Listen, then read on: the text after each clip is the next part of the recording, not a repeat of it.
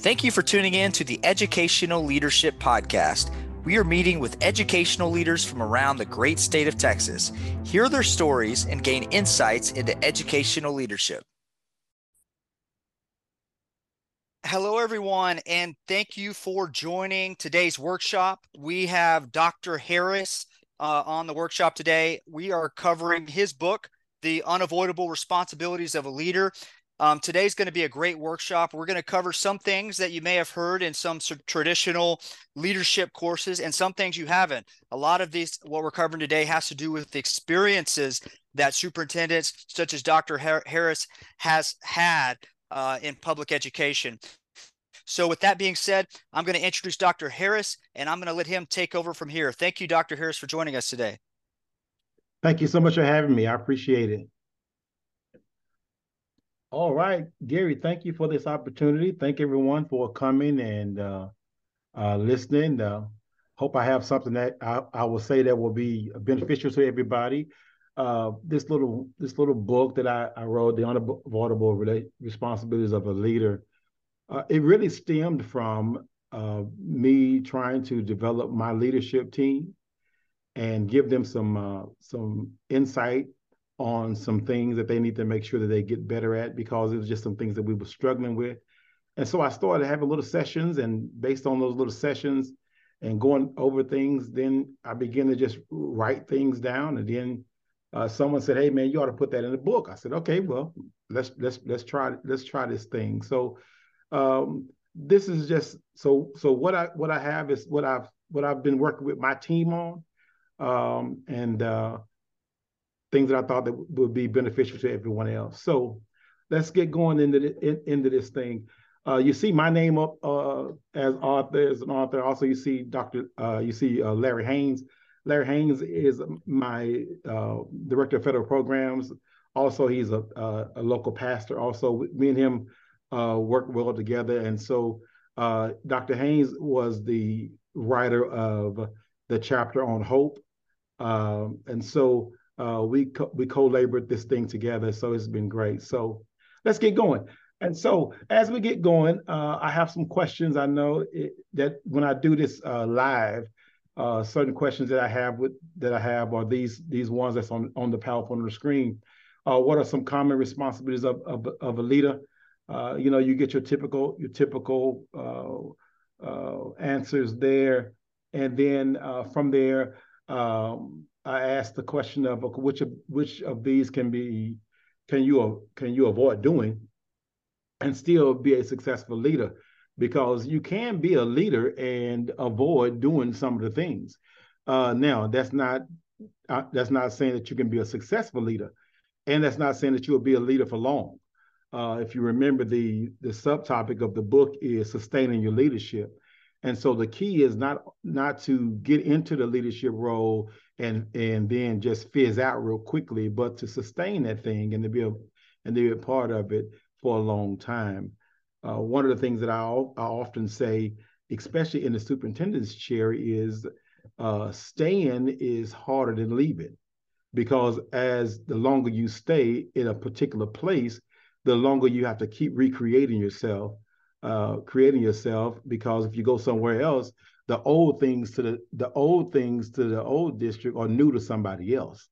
And so with that being said, we want to make sure that we sustain our leadership and that we can maintain that. And I also asked the question, which of these can you not avoid? And so let's get into the chapters of the book. Next slide, please. All right. Okay, so the first chapter in the book is called Leaving a Trail, and that came from really me and Dr. Adrian Johnson was having a conversation, and he has a book called the Realities of Leadership, and he tells this story. He tells this story in there about that his grandmother's back door was right across the field from his back door. So often he could just go out his back door, follow through the trail, and then come into his grandmother's back door. but they had a hard winter one time, and that trail disappeared. And when that trail disappeared, it forced him to be stuck on the porch, and he could not get to his grandmother's home. And so uh, when I talk to leaders, potential leaders, and I talk to aspiring leaders, and I always talk to them about, hey, what do you want to be? What do you want to do? And as we talk, it's so ironic that many of them say, oh, I don't want to be a superintendent. Oh, that's not something I want to do. No, you can have that. I don't want any parts of doing that. And I ask, okay, why? And a lot of times is because of the fear that goes into the unknown because they've never done it before. Most jobs in education, you have somewhat of an ideal of what it's like, and one thing prepares you for the next thing. But whenever you become a superintendent, it's a whole different arena. It's a whole different idea. And so so when we talked about leaving a trail, we talked about, if you look in here in the book, it talks about things that we need to do. And the subtopic of that chapter is sharing is caring. And so we should share certain things. One that I talk about is sharing your experiences. That is critical, and I know that has been critical to me in my little brief amount of time as superintendent. Is having some people that I could call and they would share their experience with me. I can remember one, and I talk about it in the book. I had been superintendent, oh man, not even good 6 months, and I had a situation that occurred here in West Orange, where one of our students and their parent had got killed in a hit and run. And so I was aware of the situation. I knew about the situation, and I was like, okay, well, good. We'll figure out how we can uh, do something to be a part of the soothing process for the community. But then I was in Austin and I got a phone call from my director of communications, and Lorraine says, Dr. Harris, are you sitting down? And I said, no, yeah, but what's going on, Lorraine? And she tells me that, okay, the individual that hit the mother and the child was one of my employees. And so that was a whole new learning curve. Okay, what do I do? A million things was going through my mind. I knew the media would be calling. I knew that people would be expecting to hear something from me. Remember, I'm only superintendent 6 months. I'm saying, okay, what do I say? How do I address this? So the first two calls I made was to my two Dr. Johnsons, Dr. Adrian Johnson and Dr. Steve Johnson, um, to, hey guys, this is a situation that I'm in. Um, Not that their situation would be exactly like my situation, but they have experienced some form of a situation, so they could give me advice on how to go about doing things. And so we need to share our experiences. That's very important, because many of the things that we do is based on the experiences that we have. So share those things. Another thing that I talk about in the book is sharing your emotional state. Now, this right here was one that I gathered along the way. Um, it's one of those ones, guys, that from sitting in this chair as superintendent, it's a lonely seat within your community and within your district, because typically there's only one superintendent in the community, and we know there's only one in the district. So, and you have to always be on, and you have to always look a certain way, and you have to always present yourself in a certain way, and you oftentimes you cannot allow your emotions to be shown.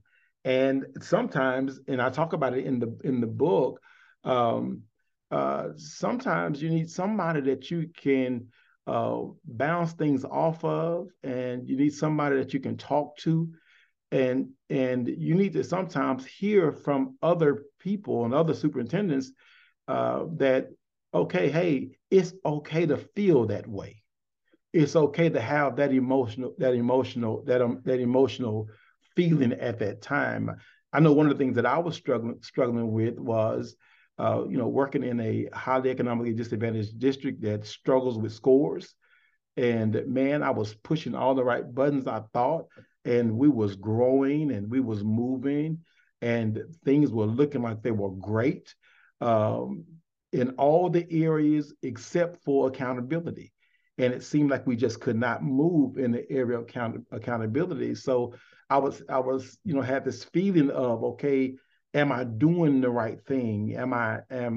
I started questioning some of my decisions. I started questioning some of my practices.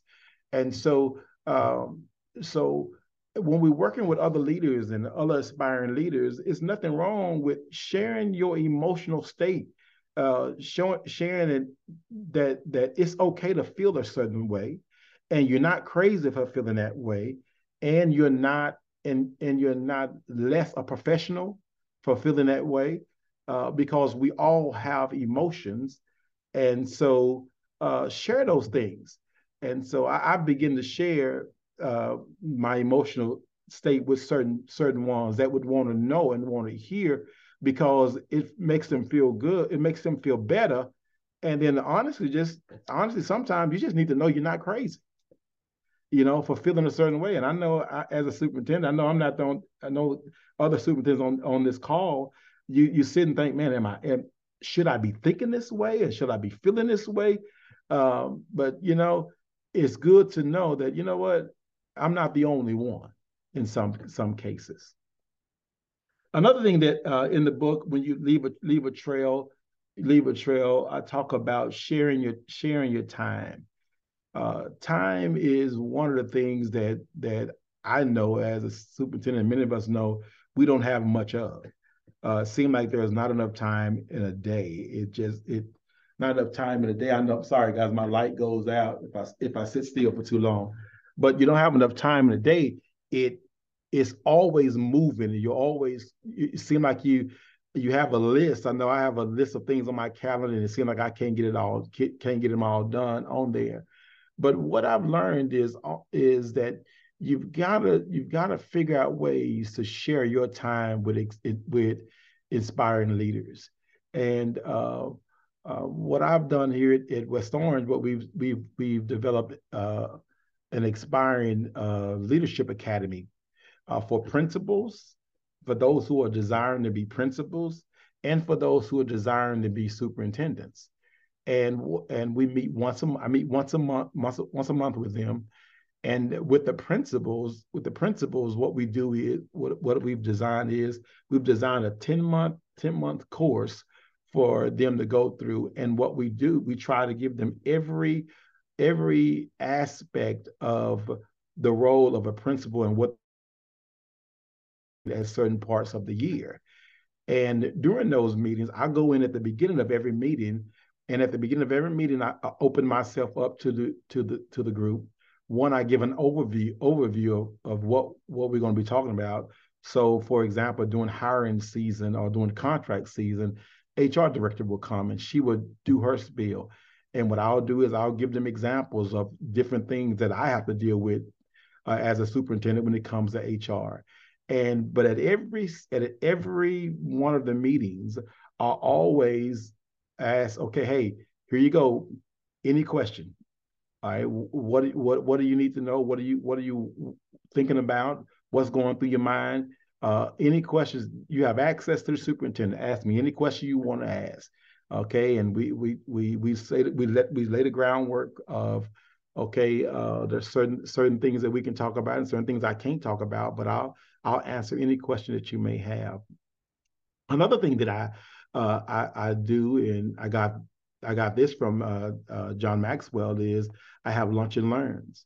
And so I will let aspiring superintendents or aspiring principals, aspiring leaders that want to have lunch with me. We'll sit down and we'll have lunch, and they can pick my brain and we can work through things.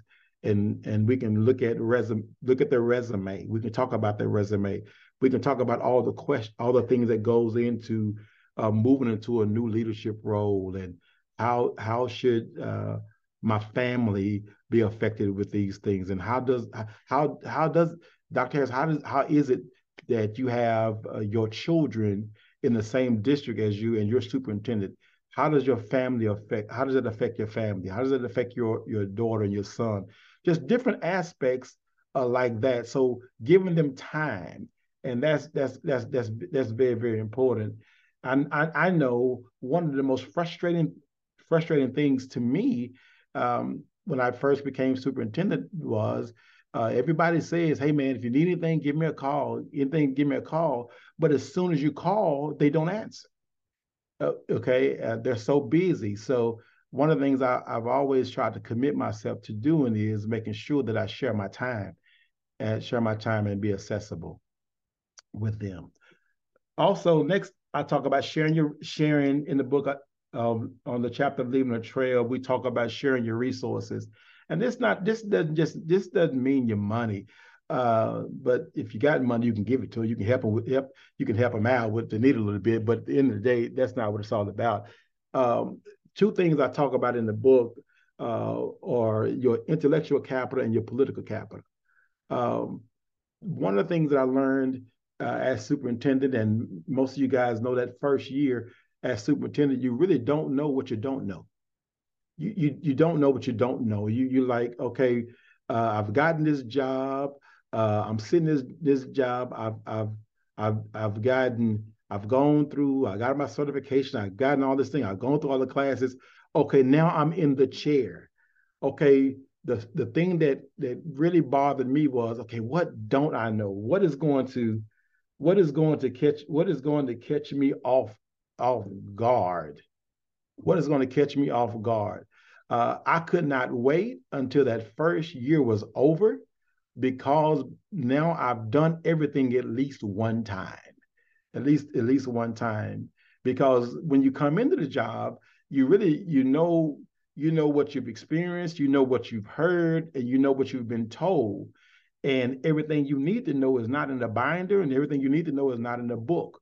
And so it's great to have other superintendents or other leaders that you can go and talk to, that they can share their intellectual knowledge with you and their intellectual capital with you, so you don't make mistakes. You don't make mistakes that could have been avoided. I know I probably got on some of my colleagues' nerves that first year, because I called and I called and I called and I called, and so now that I'm in a position where I've been doing this thing almost 9 years, now I like to share my intellectual capital to help somebody else along the way. And then the thing I talk about also in the book is political capital. That's that capital you've gained within the organization, capital you've gained with the community, capital you've gained within the profession. It's those relationships you built with others. Um, and what I've learned is, um, we can, with our political capital, when we share that with those aspiring leaders, what ends up happening is it gives them a little bit more credibility. You can help them get through certain doors that they normally will not get through, if you don't co-sign it. You can, through your networks and through your things that your relationships, you can help them in situations that normally they would not be able to be a part of. So uh, I believe it's very important that we share that political capital. Now, you have to be careful with that, because, and I tell the ones that I'm sharing mine with, I tell them, I said, now listen, I only have so much to burn, and I can't allow you to burn it all up. So if I use my political capital to help you, you need to make sure you take full advantage of that, and remember that you are a representation of me. So whenever you go that route, so that's one of the things that I talk about, and that's chapter one, leaving a trail. Next slide, please. The next chapter is responsible communication. And the subtitle there is a leader's words initiate action. No good leader can be careless with their communication. No good leader can be careless with the communication. You've got to be intentional. You have to be calculated. You have to make sure that you understand two things.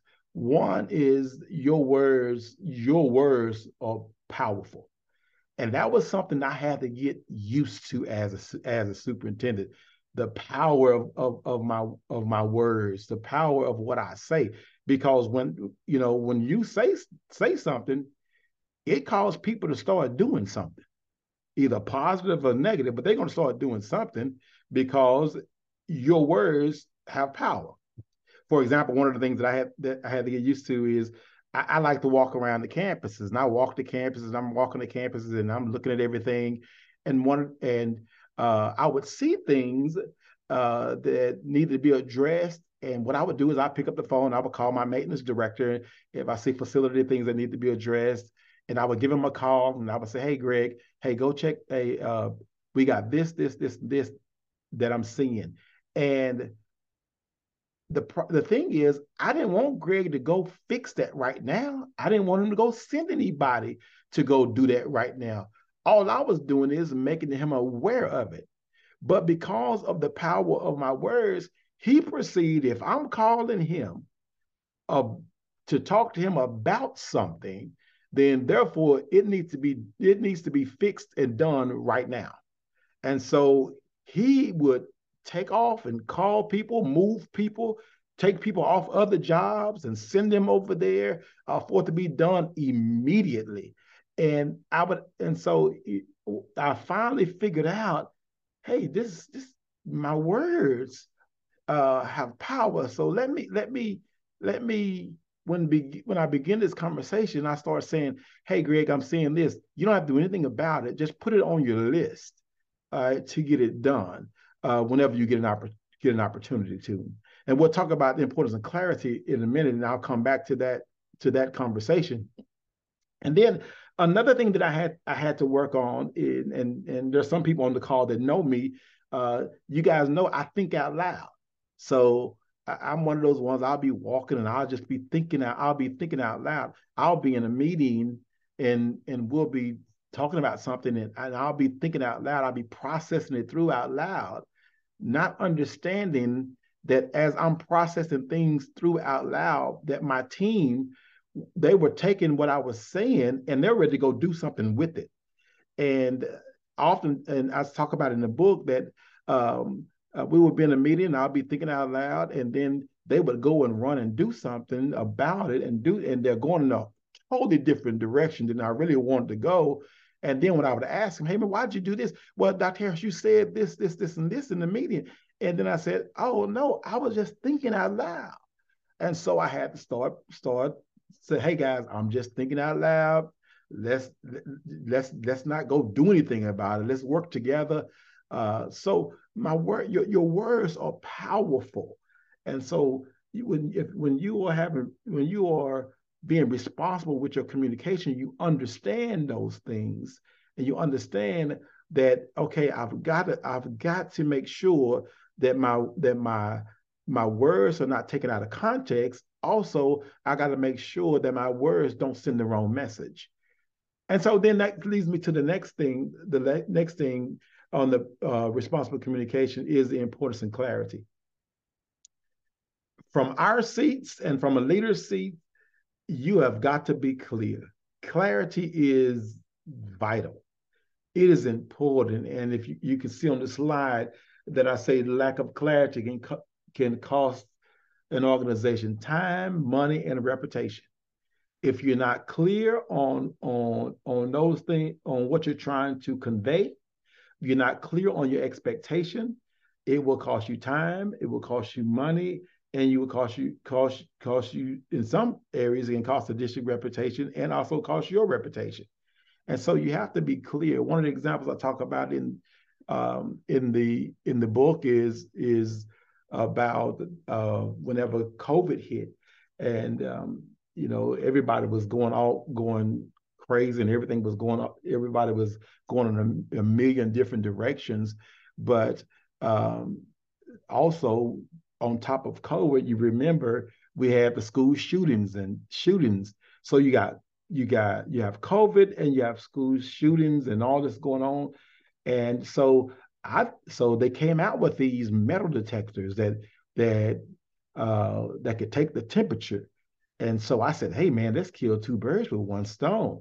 I said we could get this and it could help us with school safety. Uh, and also we could take temperatures. So and I knew my community somewhat had issues with metal detectors, um, but then I could convey it as, hey, this helps us real get that temperature checked and everybody can stay safe. So I mentioned it, and I mentioned it in passing to my technology director who will be handling that, and my chief of police. And I mentioned it, and I went on. And so about a month went by, and I said, "Hey guys, when are we going to get those metal detectors in place?" And they looked at me like a deer in headlights, and said, "What are you talking about, Dr. Harris? We're going to get to it. I know you want, but we're going to get to them." But because I wasn't clear on the urgency of the matter, it cost us time to get those in place. So they finally figured it out when I looked at them and said, "Okay, so we're just going to wait for someone to just come into the building and shoot up everybody before we get them, and then we'll get them." And then they're like, "Okay, we got it, we figured it out." So sometimes you got to be more direct, but the main thing you have to be clear on your expectations. I know most of us as superintendents, I, we put in place a performance incentive here, and you guys know as well as I know, when you attach things to money, you've got to make sure that you are very, very, very clear, because people will find every hole in it, and people will find every way around it. People will find every way to manipulate it, and so when we communicated this thing, it took us about 6 months to get it exactly the way we wanted it before we even put it out there to the staff, because we wanted to make sure we covered every loophole. And even with that, we still found some that some people got around. So you want to be clear. All right, next slide, please. Responsible communication is also appropriate messaging. This here is really just has to do with just communication 101. Most of you guys 101, you guys know about this. You guys understand this, but I had to learn this, and I had to work through these things, making sure my tone was right, make sure my tone was right. I remember most of y'all, you guys know me. I'm a passionate guy. If I'm passionate about something, I'm passionate about it. My voice may raise. I may get animated, but don't mean I'm mad about anything. I'm just animated. I'm just passionate about it. I remember talking to my high school principal one time about something, and I was just going on and on and on. And man, I was animated, and I was going. And next thing I know, she started crying, and I'm looking at what you crying for. And she thought I was mad at her, and that I had a problem, and I really didn't have a problem. I was just passionate about what I was saying. So I had to start really working on, hey, check your tone. And then body language. You guys you know that most of your communication comes from your body language. And then timing is everything. Timing is everything. Me and my communication director work really, really hard with timing on when to put certain things out, when to say certain things. Uh, because if you put it out at the wrong timing, no matter how good your effort was to communicate this thing, if the timing is wrong, it will cause a problem. and then wording, making sure you choose the correct words, and making sure that situation I was talking about with in with chapter one, when we had the situation where the family had died. Me and Lorraine, my former communication director, we took about 3 hours to make sure that the wording was right before we released anything, because we was trying to think through everything, and we didn't want to send the wrong message. So making sure the wording is correct, and then the method.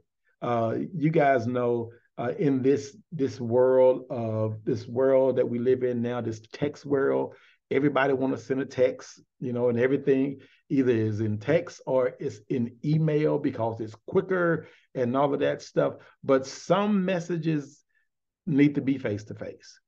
All right, because you know that body language is not involved in a text.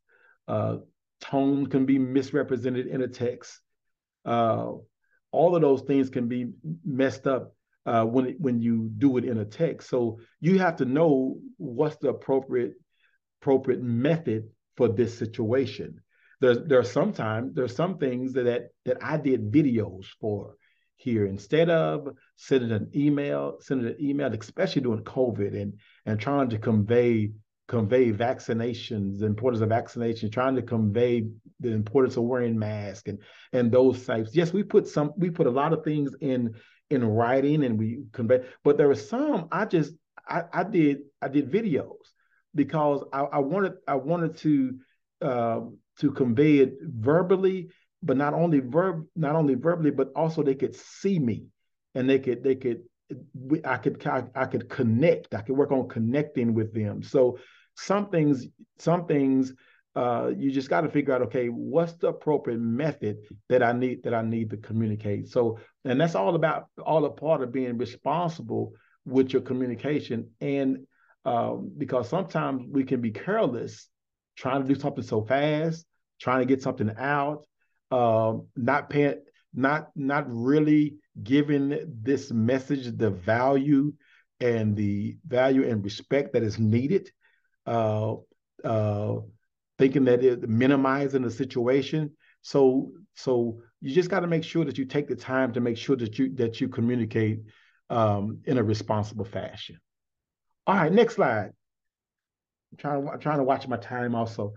Okay, so this right here, I love this part of the book. You really could do a workshop on just this part of the book, nurturing followers. And this part of the book really came from my brother, um, from a conversation that I had with my brother. My brother, and I talk about it in the book. My brother is a landscaper. My brother, he can, man, him and his wife have a landscaping company, and they're wonderful with all of that stuff. I do not have a green thumb. I can't grow anything. Anything that I put in the ground is going to die. And so I remember having a conversation with my brother, and I said, his name is Harold. I said, Harold, I said, man, I said, why is it that your plants always come out so pretty, and everything's always nice? I said, man, I get them. I get the plants. I get this. I read all the directions. I do it the way they say do it, and all that stuff. I said, but my stuff never works. It's always my plants always die. And he looked at me and he said, Rick, you don't value the seed.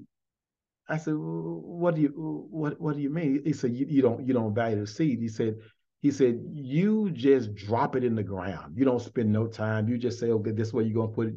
He said, if you notice, when I get ready to plant uh, plants in your flower bed, you notice how, and you probably don't pay attention how much I walk around, I look, I move stuff around, I look at what's there, I spend a lot of time. He said, I'm really just looking it all over to make sure that I find the most productive place to plant the seed. I want to make sure that when I put it in the ground, it's in a place that is going to be a productive place. It's going to prosper. It's going to be able to grow. He said, so first thing I do is I really look at and find the place. And so to bring that to leadership, whenever whenever you are nurturing your followers, and whenever you are bringing new people on the team, you need to make sure you find the most productive place to plant them. Make sure that you put them in a place where they're going to prosper. Now, as the leader, you're responsible for that. Uh, Everybody that wants a particular place in the organization does not belong in that place. And a lot of times they don't even realize that that's not the best place for them. That's just the place that they want. And so so you really got to really pay attention to putting people in these places. Now, now, what I've learned also from my brother is to prepare the soil to receive the seed. My brother talks about how once he finds the place that he want to plant it, then he goes through this whole process of cultivating and working with the soil and making sure the soil is ready to receive the seed. He just don't drop it in the ground. He say, I make sure I go through it. I cultivate it, I work it. All right.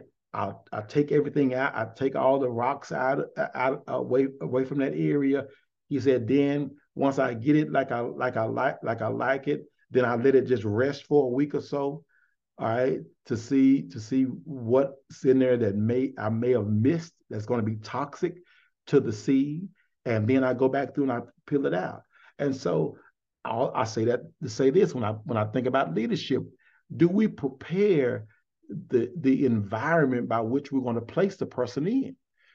A person can be a great employee. A person could be a great asset, but we put them in the wrong environment. And most of the time, we pretty much know the environment that we're putting them in if we really evaluate it and we really look at it. Uh, if it's a toxic environment. If that's a hard place for someone to work.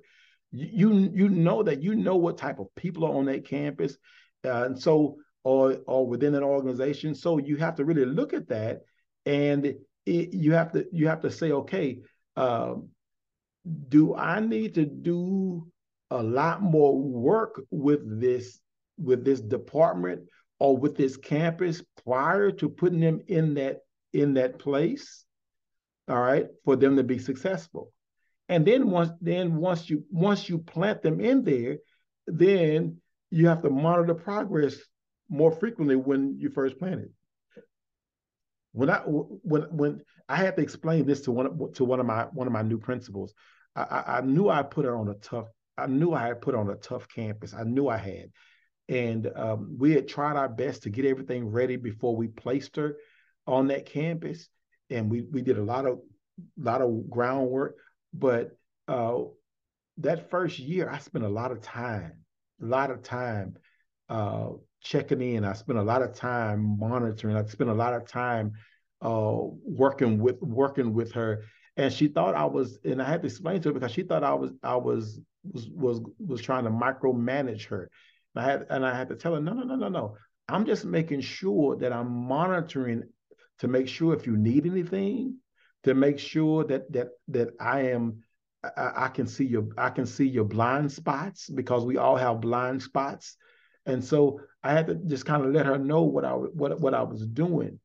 And then the next thing is you see, provide the proper nutrients for growth.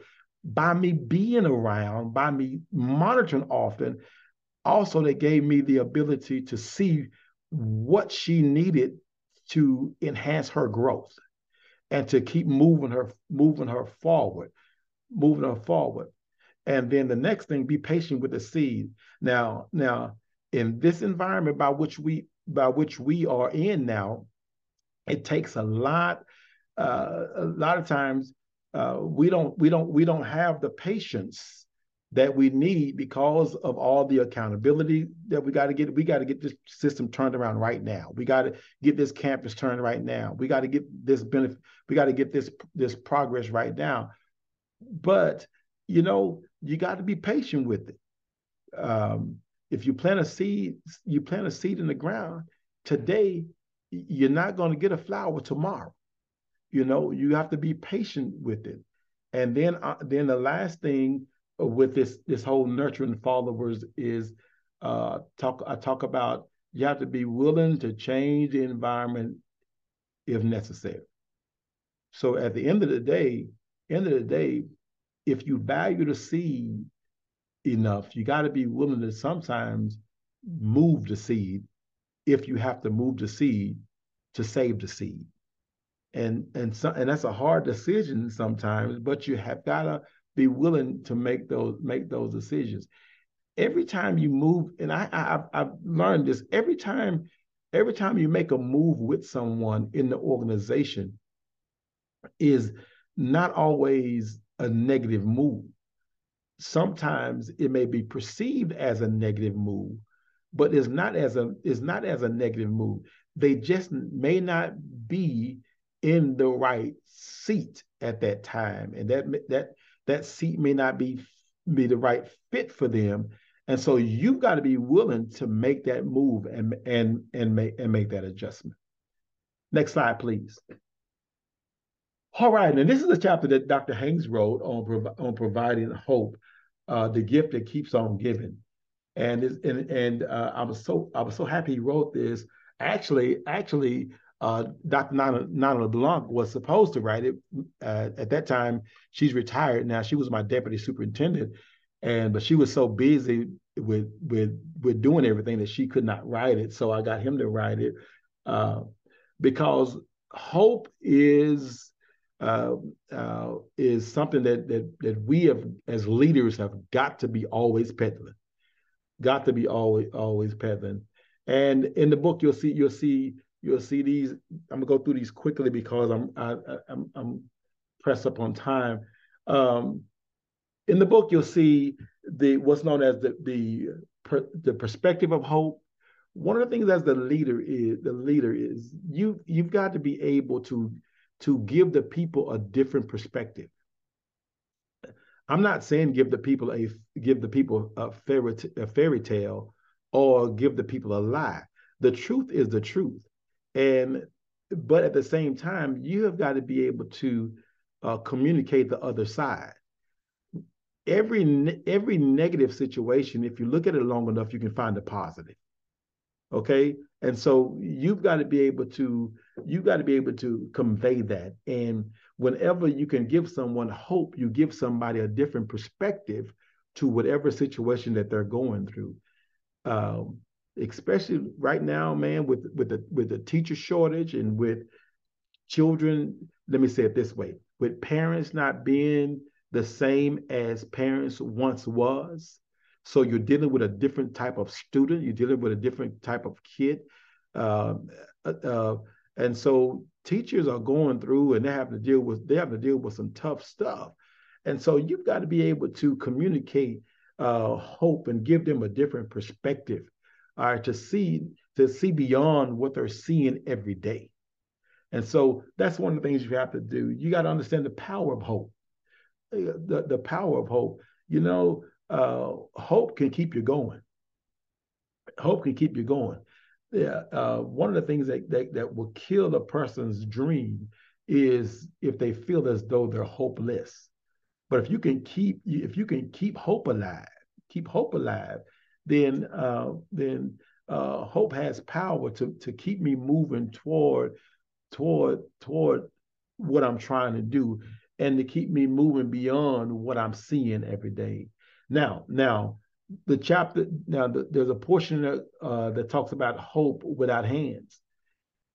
Now, that means, okay, yeah, we can say a whole lot, but saying a whole lot means nothing if you're not doing a whole lot.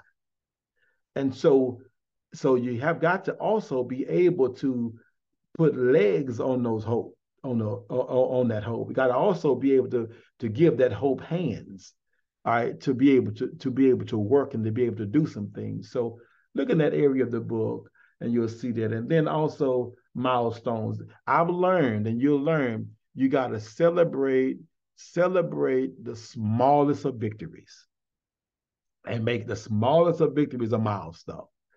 You know, uh, you're gonna have enough losing battles along the way. Every time you get whatever victory, you want to make sure that you celebrate that, and you celebrate that with your team. You celebrate that with your staff, all right, and make a big deal of it, because it will keep you moving toward that larger goal that you're going after. Then you got to be able to identify snipers of your hope. You all have them. You all have them. We all have those people that you all have those people that know that it doesn't matter. It doesn't matter how pretty things are. They're gonna find something wrong with it. They're gonna always be complaining. My grandma used to say it like she used to tell me and my brother and sister, "You're crying with a loaf of bread under your arm." Be thankful for what you have, instead of always finding the negative part of everything. All right. You have those people that are snipers. They look for opportunity to put people's hope out. And so you got to identify those people. You got to identify those people. And then stories of hope. Share your stories. Share your stories. Share your stories. Uh, I've learned that stories of hope help people move forward, and so share those stories. Next slide. All right, then the last chapter. Then we close out this last chapter in the book with managing crisis. A leader's true character is shown, not heard, during a crisis. And I have been, I have had to deal with my share of crisis more than I would have volunteered to be able to deal with. Just give you little bit of perspective. I got the job here in 2015. Yeah, 2015. We got the job in April of 2015. April of 2015. I told you the one situation about the family they got killed. Um, then we had to deal with Hurricane Harvey, and a lot of people, Houston got a lot of the news media about Hurricane Harvey. But the truth of the matter is, I'm not taking anything away from Houston, but the truth of the matter is, no one received more water than Orange. We got 63 inches of water in 3 days. People woke up, went to bed, and everything was fine, and stepped out of their beds to go to the restroom, and they were standing in knee deep water. There were people that when the National Guard was coming to get them, they had alligators circling the houses. So so we had Harvey. We had to deal with Harvey. Then we had to deal with uh, Tropical Storm Imelda. Then we got I'm trying to get them in order. Then we got uh, Hurricane Laura. We got Laura, and then we got Beta, that has not talked about that much. Tropical Storm, we got Beta.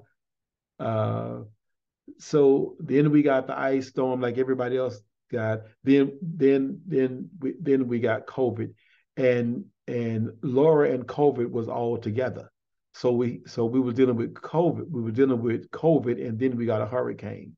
And so I've had my share of dealing with crisis, and it wasn't fun, but I learned from it. I learned from it. And so I'll just say these three things, and we'll close. Um, when dealing with crisis, I learned the first thing you have to do is you have to be able to show compassion, and you have to be able to convey compassion to your followers. You have to convey compassion to the community. One of the things that I wanted to make sure during those hurricanes was that hey, I feel what you feel, and I'm in here with you. Even though um, every hurricane I left, I left the city. I left the city. Um, uh, when they said leave, hey, I dismissed school. I got everybody gone, and I left, and I came back. I left, but I came back. But I wanted to convey that, I had a home here. Um, I had a home here. I had to. So what I did, I went about and I helped with mucking people's houses out. And if you don't know what mucking houses out means, that means you go in and you got to clean out all the mud and all the stuff that's come in people's houses, and then make sure that then you have to cut the sheetrock so high, uh, and dry the house out. So I was in there, I was in there with them to do that. And then uh, we were passionate about making sure that we got the district back up and running quickly, as quick as possible, because we wanted to get those we want to get the students back in the buildings so parents could get work done while we took care of the children. Also, we opened up our facility for parents to parents and families to use our facilities and do those things. Y'all, everybody know we're a big football thing down in West Orange. We love football, and everybody loves football. One of the things we got back to playing and practices as soon as possible. Now, everybody thought that it was all about football. Yeah, football, football, football. But no, that was an opportunity where we could get our kids up to the school so they can get a good hot shower, and also we could feed them. We could feed them, and then we had when we was able to play our first game. We had a game that we just let everybody come in free, but not only what we let everybody come in free, we had a tailgate where we was feeding people hot meals, hot meals at that time. So you want to show during a crisis, you want to show compassion, and then the next thing is you got to show direction. At the end of the day, everybody's looking to you for direction. Okay. All right. And so you have got to be able to convey a direction toward a sense of familiar territory. One of the reasons why that we got back to playing football was because that was familiar territory. Every Friday night here in West Orange, there was a certain place that everybody is going to be, especially during that time we had just won one state championship, and we was on the process of winning another state championship, and in the process of going to state again. And so there was a sense of familiarity that we wanted to make sure that we could convey to the people. We're going in that direction, and then you got to understand also, now from this direction, the praise and the problems are going to be at your feet. Okay. There are going to be some things that you're going to do great, and there are going to be some things that you're not going to do so great, but you got to be ready to own both of them. You can't want the praise and run away from the problems. Okay. You just got to know that. And then this was one that I had to learn also. You want to move quickly, but not rushed. All right. There are things that has you got to be diligent about making decisions and diligent about doing what needs to be done, but you don't need to rush yourself on things. Move quickly, but don't be in a fashion of rush. Okay. Make sure you can gather information and gather all the information well so you can make a appropriate decision. And then you got to communicate that direction. And you got to communicate that direction often often. And so in the book, I talk about how we went about that process of communicating often and timely, and make sure you have all the information set first before you communicate anything out. And then always have a caveat in whatever you communicate with the direction that situations may cause certain things to change in our direction. So it just takes time, and that goes back to that responsible communication piece that we talked about. And then the last thing is composure.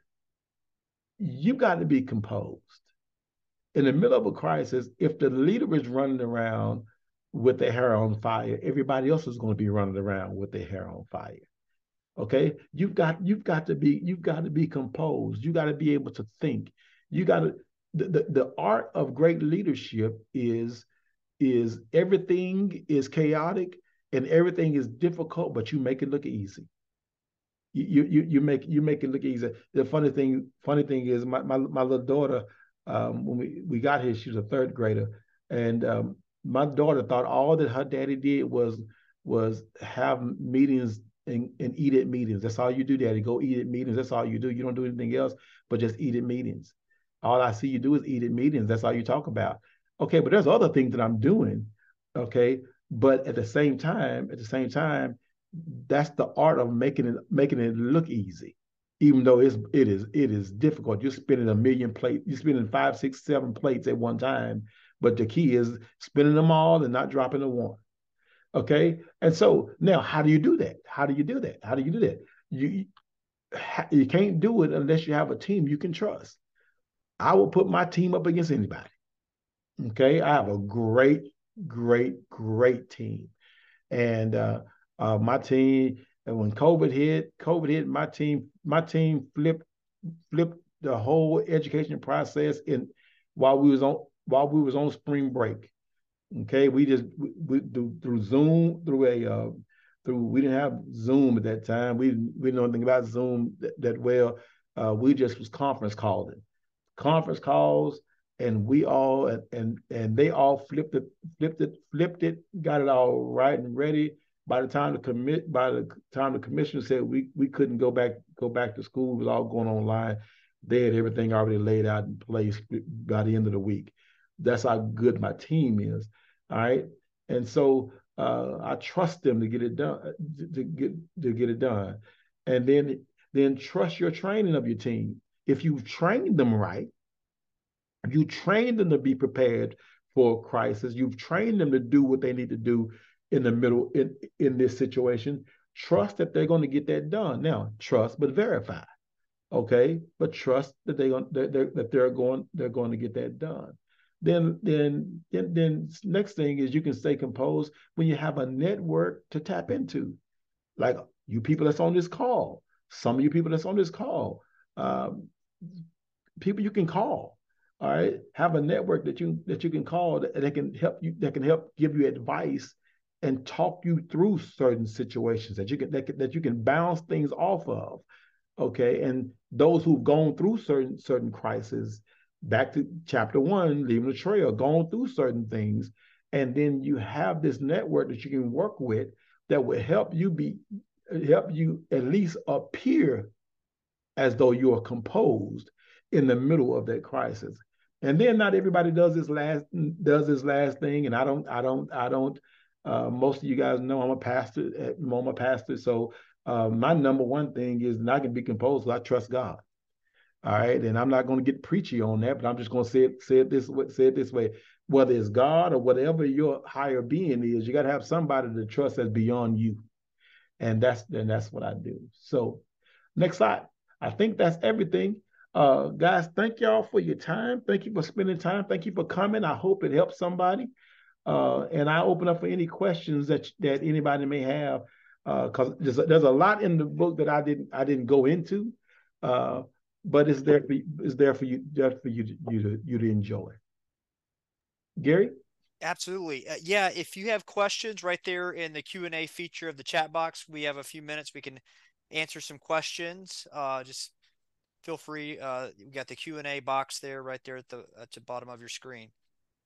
We'll just give it a minute here and see if there's any questions.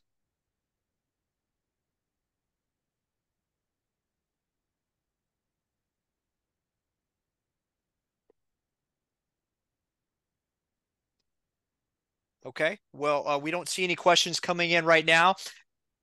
Dr. Harris, he's at West Orange Cove Consolidated ISD.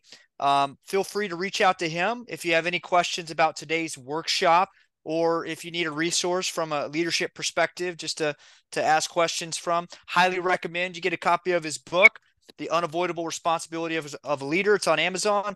And also, please feel free to tune in to the Educational Leadership Podcast. We're on Spotify and other platforms. We have a lot of other great content that has been put out by school superintendents around Texas, Oklahoma, and we're expanding throughout the U.S. So we have over 60 episodes on the podcast. And if you do have a book that you've published, if you're a superintendent and you do have a book, happy to talk with you as well about providing a workshop. And Dr. Harris, thank you for your time today. Thank you for the great content you provided around leadership, and just thank everybody else for attending today's workshop. Thank you so much for having me. Y'all have a great rest of the day.